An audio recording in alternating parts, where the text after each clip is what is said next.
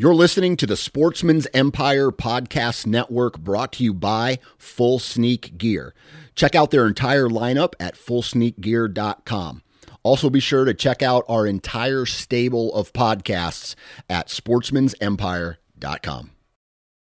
New from Moultrie Mobile, the Feed Hub offers first-of-its-kind cellular connection and control for nearly any spin cast feeder on the market. When used with the Moultrie Mobile app, you can monitor feed and battery levels, run feeders on demand, receive alerts when feeders are clogged, and remotely adjust feeding times. The Feed Hub is ideal for anyone who maintains feeders. Remove the guesswork and save time by planning feeder maintenance before you drive to your hunting property. For more information, visit MoultrieMobile.com.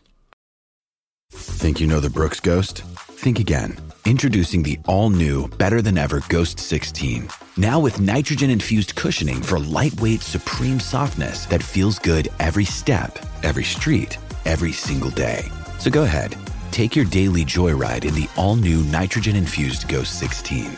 It'll turn your everyday miles into everyday endorphins. Let's run there. Head to brooksrunning.com to learn more.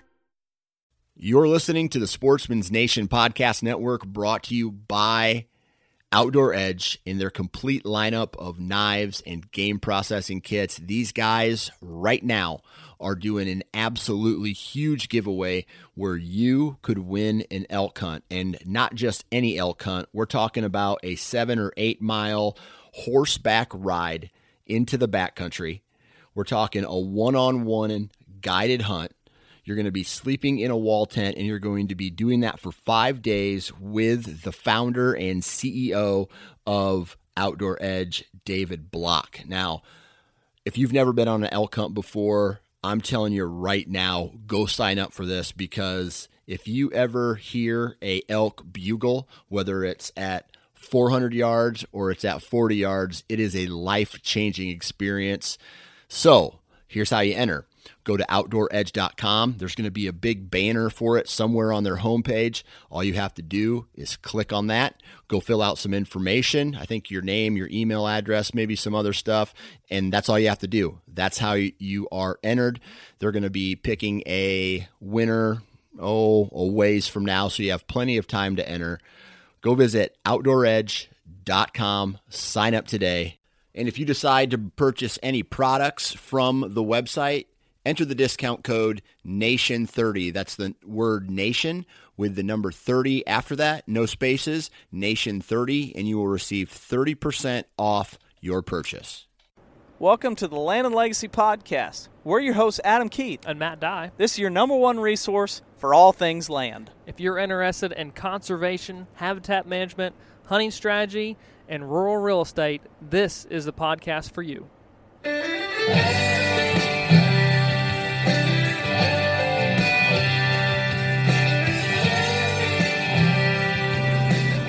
All right, so we're going to kick this podcast off. I'm going to, we're right in the middle of Missouri rifle season, Missouri firearm season. And so there's orange armies out in the woods. We're watching the orange sun sink out here in the backyard tonight. Matt. Yes. Did you hunt with us this past spring? I don't think you did, because Chad and I think I only hunted the farm once this past spring with Chad. This past spring. No, I don't think we did. For the listeners, we haven't hunted the family farm, the Prairie Hog property, real hard in the spring the last couple of years due to low numbers. And a couple farms we have permission on have tons of turkeys. So we tried to rest our own farm and go and hunt some other places that are just almost infested with turkeys. But yesterday morning, opening morning Missouri firearm season, and it for the opening weekend of Missouri season, just pretty awful weather-wise. Tonight wasn't bad, but this morning super windy. Yep. Yesterday, lots of rain. I mean, and it was funny. Like, I was sitting in my truck. I parked at the property. So it was getting light here 6 o'clock normally, right? Yeah. When I was at the gate, 5:30, needed to change and walk in and everything still. I'm sitting there, and it's lightning, and it's thundering. And there's this weird band moving across, and it was still like 50% chance whether it's going to rain or not. So I was like, I don't want to sit out the first day and then it not actually rain there. So I'm sitting there in the truck, radar, kind of looking around. Nope, there's a little bit of kind of like lightning. It's not lightning bolts, but just like in the clouds in the sky and stuff. I'm like, well, I've got a blind set out perfect for this. If it rains, so what? No biggie. And walk in, but I'm walking in, and there's lightning. And I was like, this is weird. And then it was just super windy, super rainy, on and off. Like it would stop for 20 minutes, and then it would pick back up and just downpour. But it did not get light. Did you hear much thunder? Yeah, heard some thunder. It did not get light enough. I'll say this, for an ethical shot where I was at 640 or so. Yeah. I heard a shot at 617. And I thought to myself, I hope they're okay. Because there's no way someone should be shooting right now. Well, that was driving into the farm and shoot them in the headlights. Yeah, honestly, I wouldn't have been surprised. But I was like, they have to be in the field, something. But I'm looking at the clock. I'm like, 6:17. There is no way. Yeah, I had I'll skip to lunch where I had a couple buddies come over, a buddy and his dad, the traditional two that always come over for breakfast at the cabin, and they said they were telling a story. How do you stay dry on days like this out there? And they were talking about another guy that knows, like, stay dry. The only thing gets wet is the last 2 inches of the barrel, and that's what I stick just outside the window. I'm sure yesterday morning was that for a lot of people, I'm sure. Set in the truck or drive the roads, and which is illegal, by the way. But right. The reason so because of all the rain, Chad calls me, and we're talking before season opens up in the morning, and he goes, well, what are you thinking? I said, I'm thinking we're all three going to pile in the Redneck. Yeah.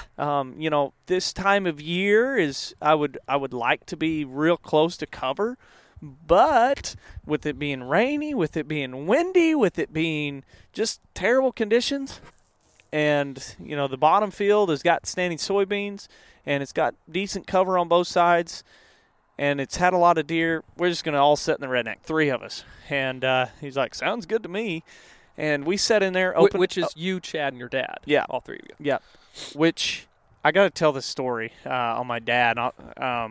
And don't let me forget the other part of that. So I've got a story on you. We're like going in, and it's warm. So I've got. It was pretty warm.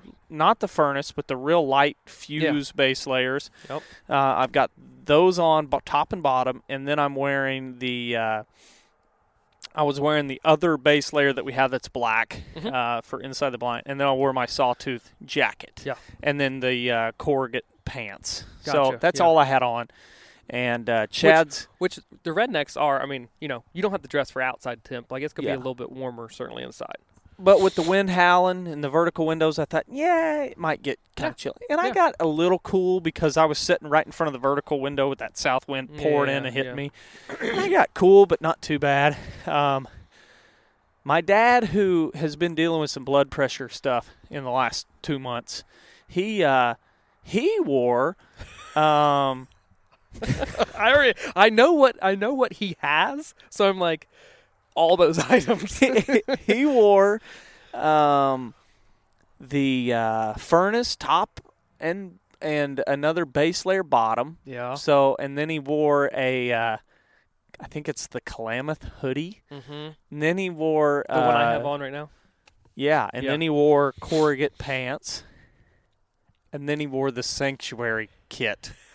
I mean, I looked at him and I just about the Sanctuary kit, bibs and coat. Yeah. And he sat there, and then he had 400-gram boots on. And he's just sitting there, and I said, Dad, you cold? No. You hot? No. I'm comfortable. And I'm just like, oh, my, I'm sweating over here just thinking about what all you're wearing. Yeah. But we had all the windows. We had a horizontal, a vertical, another horizontal, and another vertical open. And so we were pretty much just sitting there with the wind kind of coming in and boom, boom, boom. Gobbling. I don't know how many birds we heard gobbling. Far beyond any spring morning in the last 2 years. that we've heard. I mean, there was turkeys all down the ridge gobbling, over the hill on other ridges gobbling. Yeah, It'd be like, boom, boom, yeah. Ooh. like, and was it back at Thunder? Oh yeah, yeah. And then I heard quail the other morning. Oh, not quail, just okay. cardinals and all kinds of birds okay, singing. Gotcha. And then you look out there and you can see those green, because we broadcast it under those soybeans. Mm-hmm. And it's just greens and grain and turkeys gobbling, birds singing. And I looked at Chad and I said, I feel like a spring morning. It feels more like April than it does November right now. And we've had cool April mornings, that's for sure, to hunt in the last couple of years. But we've been getting, we're not going to talk about turkeys this whole time, but it's still fun and still cool to talk about. But a couple of the cameras have gotten just loads of turkeys in the past couple of days, big flocks. And it's like, well, gosh, I mean, turkeys travel. We understand that, but like how the network of cameras that is out, it's like that's not the same flock that's there. And there's a flock there, working that back ridge on that plot. And it's like, how many flocks are there? It's kind of difficult to keep up, but late winter we'll find out, because I imagine they're going to be in the bottom. They're going to be in the bottom, and they're going to get into those winter flocks. And I'm expecting the winter flocks that we were used to seeing, like the 90-plus birds down in that big bottom. But it's like you start adding up all these turkeys, like, wowzers, there's some serious birds. And what's another cool thing about turkeys, I texted you guys, tried to get a picture, but it's a crappy picture. But I was driving. You took it with a Polaroid, right? Yeah. And then you took a cell phone picture of the Polaroid. Of the Polaroid, yeah. While driving, it looked all like. While driving, yes.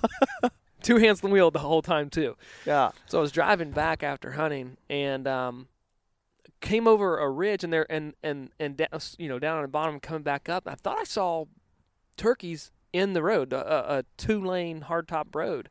I was like, I believe that was turkeys up there, and came up out of the bottom, crescent. Sure enough, there's probably 15, 20 bird flock, and there was 2 smoke phase hens in the plot. I got a picture, half decent. Not even half decent. But you could see a white speck through the timber of one of the birds. But it was cool. I had seen that one time. I can't even remember where I was at. But there's 2 in one flock. Pretty cool. Don't hardly ever see that. Yeah. Back in the early 2000s, I can remember being in high school, and it seemed like we saw smoke phase or color phase turkeys a lot. Mm-hmm. But I haven't seen many, but then at the same time, numbers are way down. Yeah. And survival rates of chances those color of turkeys isn't as high as normal. And them being recessive. So when you've got less birds, the frequency obviously then decreases too. And so, but it was very good. And, they gobbled till the heavy rain hit. Yeah. And they got down and were out in the field. But, shoot, we had turkeys gobble. They actually got out in the field. Did they pitch down into the field? Okay. They came down, because the ones that were like, okay, those turkeys might actually pitch down. They actually flew down and went to a food plot we call Paradise Point. Yeah.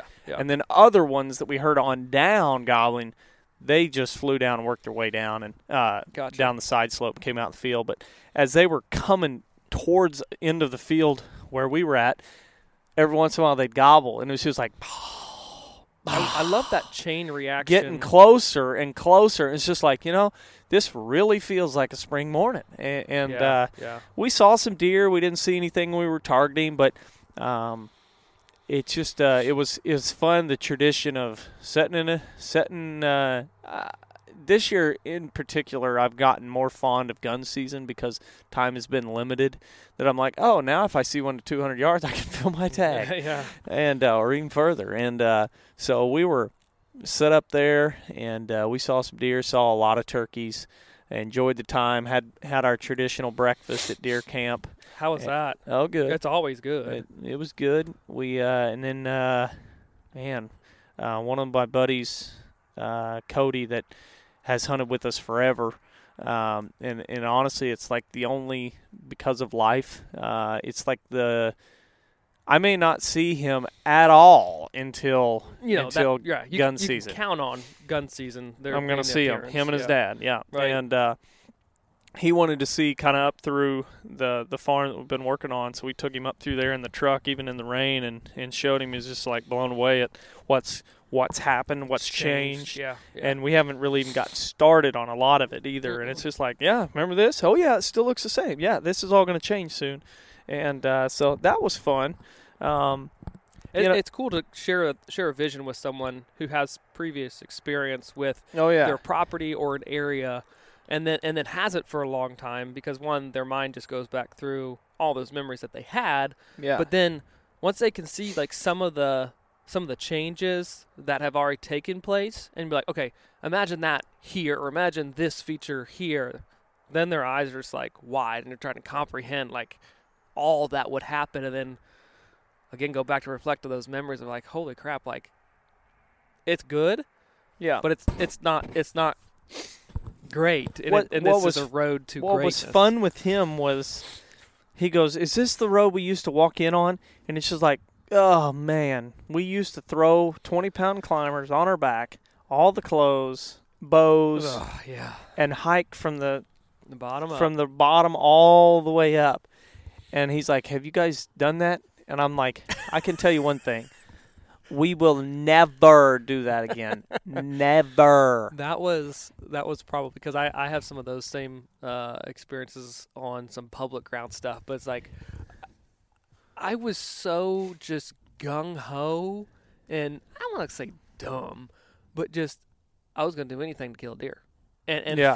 for a new experience. And like my brother and I had climbers, and I remember going back, public land in Virginia and walking miles in just to hang and hunt one evening, and then take these climbers, put them back. You know how like they sandwich awful, together, man. and then you got the cinch straps or whatever, and you throw it on your back, and you're walking Yeah. out, and you're like, well, man, what'd you see? Nothing? Yeah, me neither. It's like, My- why the my- heck My did back we do that? hurts just thinking about those days. Yeah. Yeah.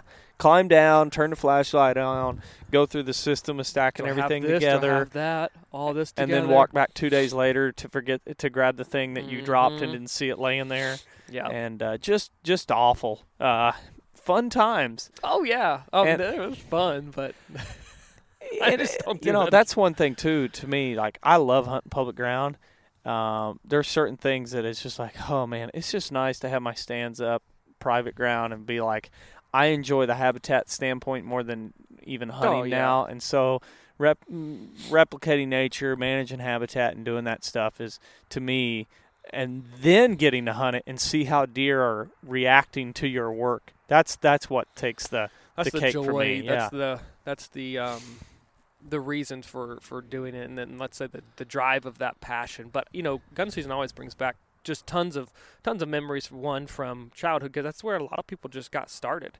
Yeah. Got started for me for sure, and it's just very relatable to family memories, all of those things. You guys have the tradition of the breakfast stuff, which is awesome. And I think a lot of people just share that hunting camp together. Yeah. In the last podcast, or the other podcast for this week, Ryan Kirby and his buddies kind of are getting a little bit of an annual trip to Illinois that they're all hunting together and stuff like that. And it's like, man, there's so many fantastic memories that are just revolving around the sport of hunting and families getting together and doing fun, cool stuff outside. Like, gosh, we need so much more of that in life in general. It's like, if gun season, everyone, what is a third of deer in Missouri get killed on opening day of gun season? Yeah. I'm sure it's not going to be nearly as high this year with some weather, because it didn't just affect us. There was a lot of Missouri that was kind of impacted with the rains. But Yeah. you know what? Hopefully they're still out there just in camp enjoying time and fellowship with each other. Yep. And, there was a time where I think Chad counted 120 gunshots by 7:30 one morning, opening day of gun season, and we heard 2 yesterday. Yeah.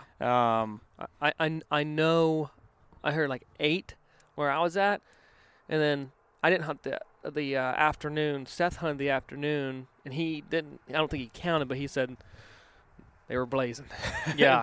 So the rain basically cleared out for the afternoon, but I suspect deer definitely started moving. But there's so many. How do you frame this? Thoughts revolving around gun season and the good, the bad, the ugly of it. There's so many varying opinions, I guess. But it's like I just look at it as there's so much opportunity with it too. Like these are opportunities for people who don't have the time or haven't honed the skill set to be able to harvest deer with a bow yet. Like that takes some time. But it's also one of our clients that harvested deer this week here in southern Missouri. They've got a brother that comes in and he hunts maybe 5 times a year. Yeah. And he was able to harvest deer. But like the people who are like that only have set amount of time, and this is perfect for them. Like, oh yeah, totally. I think a lot of people just like wish away gun season, but it's like that would be detrimental. Like, yeah, and that's where my opinion has slightly, I wouldn't say changed, but I'm more open-minded because you can go to any forum in Missouri and you'll see where a bow hunter is griping about gun season being right in the middle of peak breeding. Yeah. When deer are moving the most. But I think if you were to take gun season and throw it back the calendar to early December. Let's say Kansas. Yeah. Yeah. December, right around days. Thanksgiving. People are traveling with family. It's colder. Yeah. I just don't think the turnout would be there. And you have to wonder what kind of erosion that would cause to support of hunting over the years of, if there's not as many people going, there's less appreciation for it, there's less involvement for it, then ultimately there's less funding for it. There's the chance of legislation to change it. It's a complete trickle-down effect of all of that. And it's simply, just by changing some dates. But, like, it makes an impact. And I'm at the point where it's like, well, you know what? Habitat makes the biggest change of anything, period. So, I can deal with that. That'll be fine. I just need to make sure I'm managing for the knowns of deer season. That is one of them in the state of Missouri. But I can hopefully, insulate some of that by having a property managed and set up appropriately for that. So, it's like I'd rather not, try and move it or wish it away, let's say. For sure. What's some one thing, that has been just so blatant to me over the last week is monitoring trail cameras and monitoring deer movement. You've got the same thing going on the 160. Mm-hmm. When you're monitoring trail cameras in almost real time, and historically you set a trail camera out and then 2 weeks later, a week later, you go and you pull the SD card and then you look at it, or you go and pull 10 SD cards on your cameras and you go through all of them, and you're basically going from day to day. So this camera, you pull the card and you're going, let's just say November 1. Then you go November 2, November 3, November 4, all the way to November 10th. And then you grab the next card and you start back at November 1 and you go to November 10th. It's hard to correlate days of movement, of peak movement. So, if you look through all those cards differently, you have to really be on top of the game to know, November 2nd was really good. Mm-hmm. November 6th was really good. But November 4th and 5th, thumbs down. Those days were not very good. But when you monitor trail cameras like we've been doing with the Cuttybacks this year, and we run all kinds. We don't have any kind of contract, so we're running Cuttybacks, we're running erratics, we're running some Exodus. We've got some Brownings, or not Brownings, Bushnells. A stealth cam. Yep. So we've got an assortment. But the Cuttybacks are the only ones that are cellular. And so when we get emails, you can kind of monitor, okay, how many emails do I get per day? Because the more emails I get, I know that there's more movement. And we talked about this a lot recently, but here in the last week, it's become blatantly obvious of peak breeding or lockdown phase. If you backtrack based on harvest data in late season, we know that our farm is typically around the November 11th through the 14th for peak breeding. Season came in the 14th. And about the 13th is when big deer started vanishing. Mm-hmm. The hitless bucks started to go, woo, we haven't seen him in a few days. Yeah. And you would get, one buck that's older age class show up, and you might get one picture of him, and it's like in some cover or late at night, and you can just tell that he's moving, trying to find the next receptive doe. And, we went through, I think I talked about it just last week, that you saw pictures of does where they were flashing by. A lot of that. Or like loaded up and getting ready to leave. Springing and moving. Now we're getting pictures of blurs. Yep. And then the second picture is another blur. And it's like they are hardcore chasing but really locked down too. Yeah. So when they're not in thick cover and they're not bedded up, they're out of there. They're moving pretty good, and that's what I saw yesterday. I saw one decent 3.5-year-old. He was moving quick. Like, I don't even think I got footage of him as he was 150 yards away, moving through the timber, and he was just kind of nose down, just going. Like he wasn't on a specific trail, but he was just like moving, covering ground, right?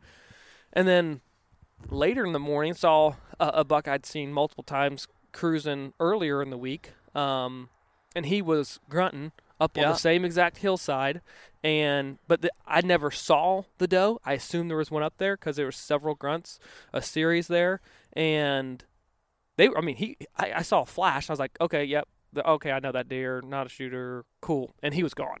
Like that's what it was. And then later yesterday morning, almost noon, got a picture of a buck I guess I'd seen 2 weeks ago. Hadn't seen in a while. He went and moved through, and he did not work a scrape. Yeah. But he simply checked and moved on and continued. And that was noon. It was 11:30-ish. But it is definitely that time. It's like if they're not locked down, because overall picture numbers has decreased even on good days significantly. So most of the cameras are set up over scrapes with food plots in the background, or a very good travel corridor, or a scrape in a travel corridor. Yes. And so that scraping activity definitely has decreased. They still might use that corridor, but they're blazing through it, and then the number of the pictures have definitely decreased. Like this morning, I guess we got there on Prairie Hollow, there was a picture of a nice 10-pointer work. He actually worked the scrape, but there's been several pictures right there through there that it's just deer. It's just butts, or they're just walking down the road and they're not checking it or whatever. That's just a travel corridor with a scrape. Yep. But you definitely have this mixture of a lot of different activity, and then some just midday stuff where it's like, well, he didn't have a doe, he's going to go find one. That is definitely this time. And guess what? It's this time every single year. Every year. And what the other what we've established with running the trail cameras is over the last week, movement has dropped. Mature deer, hitless buck has dropped.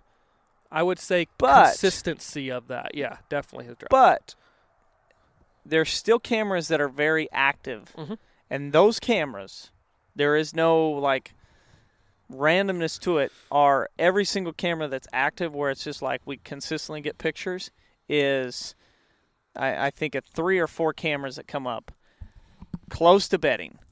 Every single one of them is close to thick cover, except for one that's close to a large destination field that has got northern red oak acorns everywhere in front. And that's where, that camera hasn't had anything real big lately, but it's got doe fawns or button bucks that are there. So those little fawns that are still coming down, and they're by themselves right now because mama's gotten chased off. They're coming down and trying to find the easiest food source they can. and that northern red oak has just littered the ground in front of that camera. And so it's been turkeys and fawns there, and the occasional nighttime picture of a buck. But for the most part, if we're looking at cameras right now and going which one's the most active, it's close to bedding, and almost every single camera that I can think of has a scrape in frame. And so the bucks that do pass through there, if they check the scrape or work the scrape, we still get pictures of them. So right. Using that to our advantage on a hunting strategy, if wind is appropriate and conditions are appropriate, probably our best case scenario is travel corridors in close proximity to thick cover. Yes, overlooking thick cover, and obviously, I want to be somewhere where I can look out and see a long ways if I've got a rifle. Not every rifle season's in. Yeah, I get that.